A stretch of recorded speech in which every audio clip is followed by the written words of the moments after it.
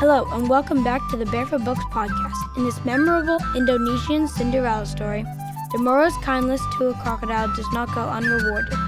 After the story, go to barefootbooks.com to find the complete Fabrics of Fairy Tale collection.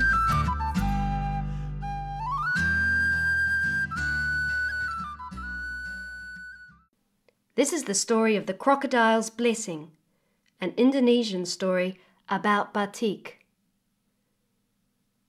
Once there was a beautiful young girl called Damura, who lived with her father, stepmother, and stepsister in a village by the edge of a great river. Everyone loved Damura.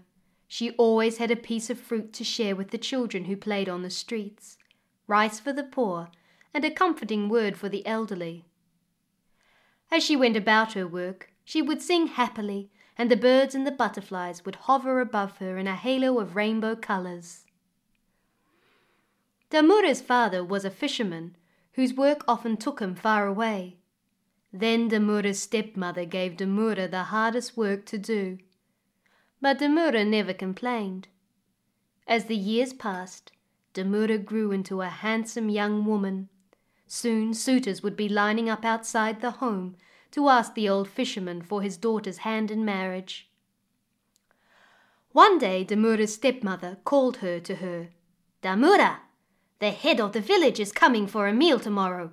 You are to take all the furnishings and our clothes down to the river and scrub them well," she ordered.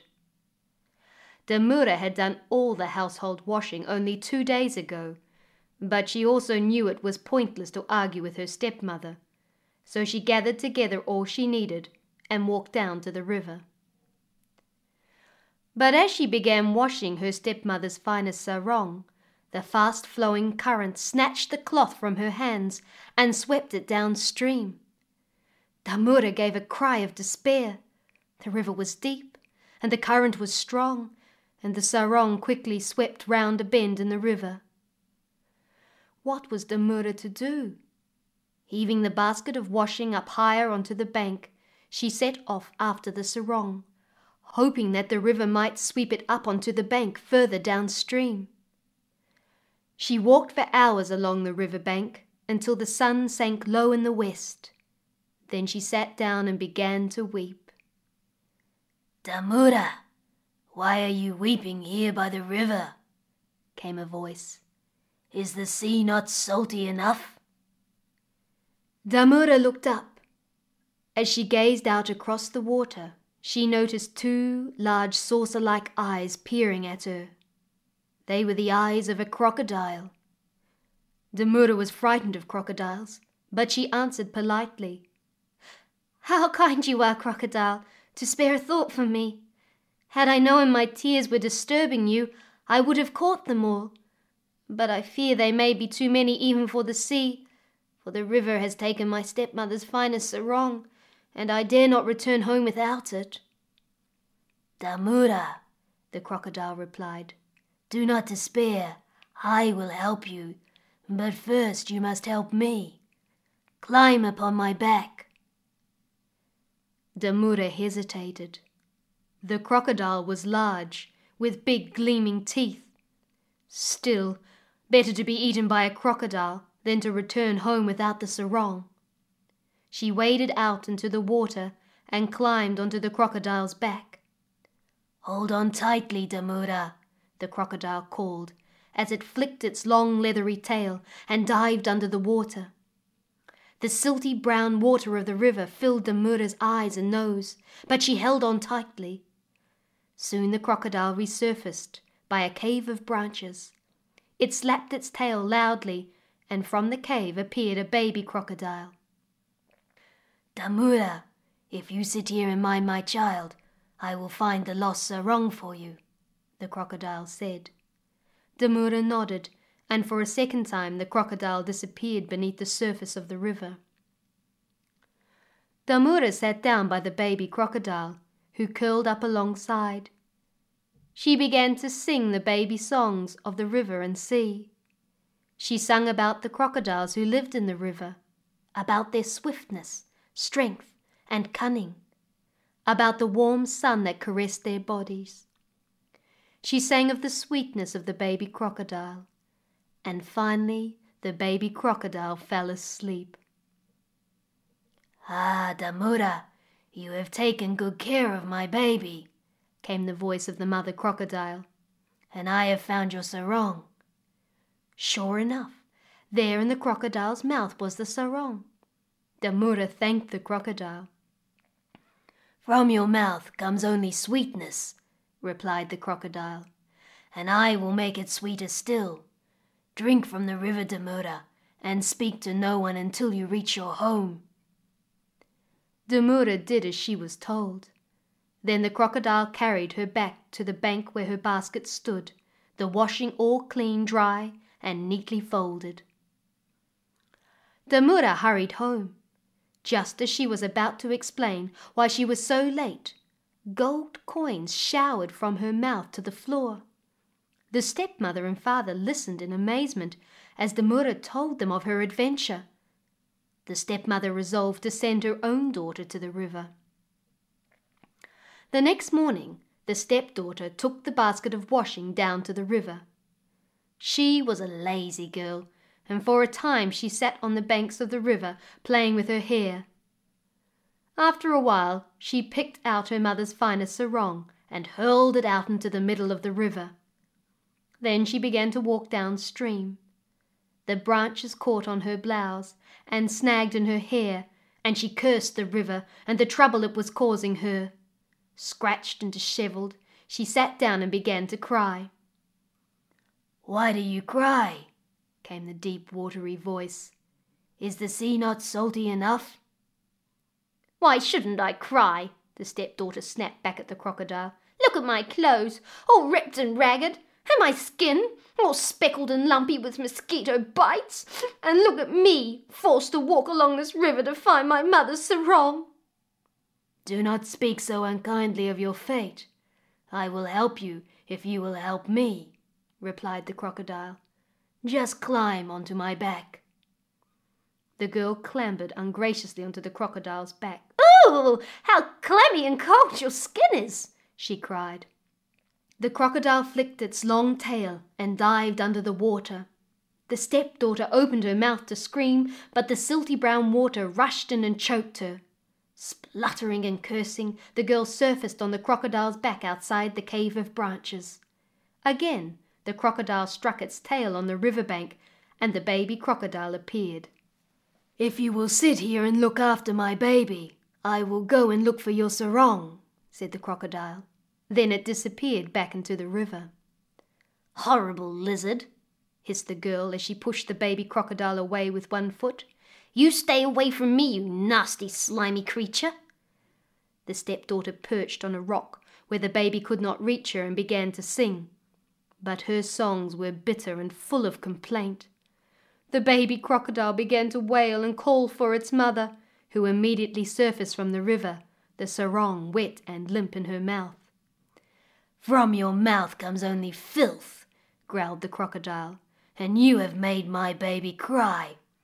Drink from this river to wash those foul words away, and mind you speak to no one until you reach home." The stepdaughter took a small sip from the river, then rudely snatched the sarong. Scrambling back to the basket of washing, she found it tipped over, and the clothes all soiled and wet. Angrily she stomped home. As the stepdaughter stumbled in through the door of the house, she was greeted by her parents and the head of the village. The girl was scratched, ragged, muddy, and wet, and when she spoke, not gold, but rocks fell from her mouth. Damura hurried from the kitchen to take the basket of soiled laundry from her sister and to comfort her. The village head looked at the stepdaughter with surprise, and at Damura with admiration. Then turning politely to the parents, he exclaimed, "What beautiful daughters you have! I would be most pleased if you would all attend a feast that I am holding in my son's honour." For the next week, there was nothing but talk of the feast. "Of course, Damura, it will be impossible for you to go, for you have nothing to wear," said the stepmother unkindly to the girl. With a heavy heart, Damura continued to help her stepmother and sister prepare for the feast. They wore the finest, brightly coloured sarongs, and lace kabayas. Bracelets and rings encircled their wrists and fingers, and Damura brushed their long dark hair until it shone. "Where is Damura?" asked the father as they were about to leave. "Ah, poor Damura," lied the stepmother. "She does not feel well, and so will not be joining us this evening." Once they had left, Damura walked down to the river and sat on the bank. She stared up at the silvery moon, and a tear rolled down her face. "Ah, Damura, why do you weep?" came a familiar voice. "Is the sea not salty enough?" "Oh, Crocodile, it is you. How kind you have been to me. There is little kindness in my world," sighed Damura. "My family have gone to the feast, but I am here alone, for I have nothing to wear." "Do not weep, Damura, for I will help you," smiled the crocodile. "Come a little closer and climb into my mouth." Damura walked towards the crocodile, although her legs trembled with fear. She lifted the skirts of her sarong and stepped inside the huge yawning mouth of the crocodile. Gleaming in the darkness, she saw a finely woven Prada cloth, the batik glittering with painted gold leaf, the finest lace kabaya, a jacket of golden silk, and dainty golden sandals. "Dress yourself quickly," came the crocodile's low, rumbling voice. When Damura stepped from the mouth of the crocodile, she was as radiant as the moon itself. Her hair gleamed thick and dark like the night river, and her eyes twinkled like the stars above. The crocodile thumped its tail twice on the river bank, and Damura found herself standing outside the house of the village head. From inside came the sound of music and laughter.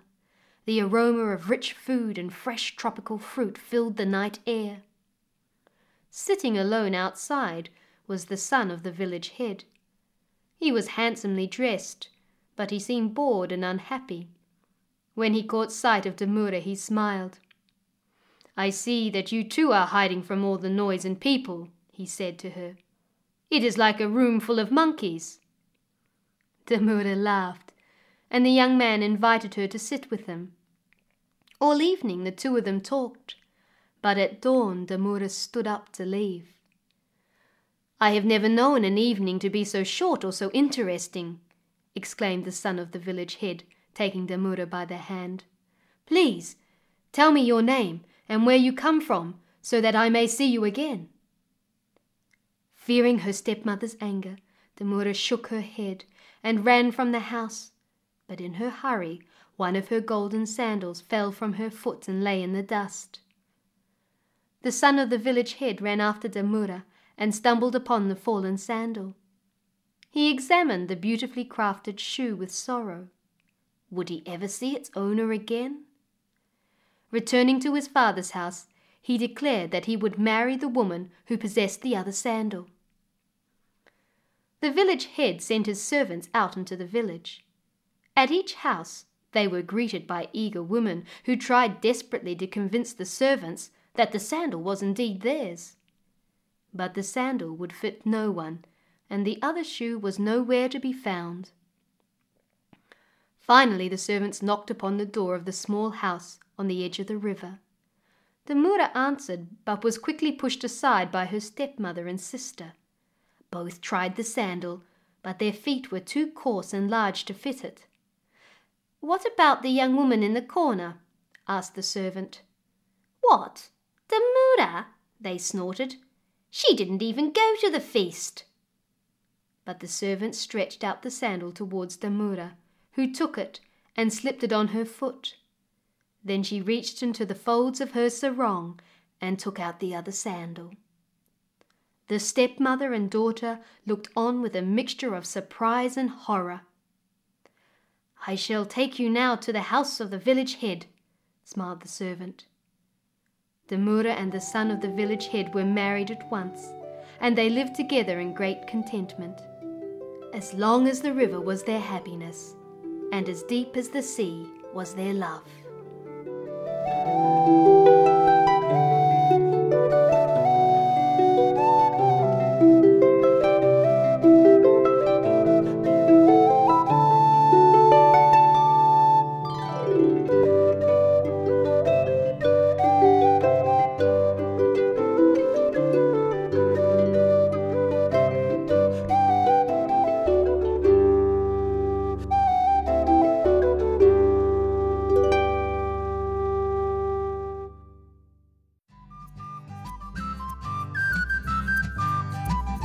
That's all for today's episode. Thanks for listening. Now you can visit barefootbooks.com/podcast to find special offers, join our email list, and listen to past episodes of the Barefoot Books podcast. See you next week. Bye.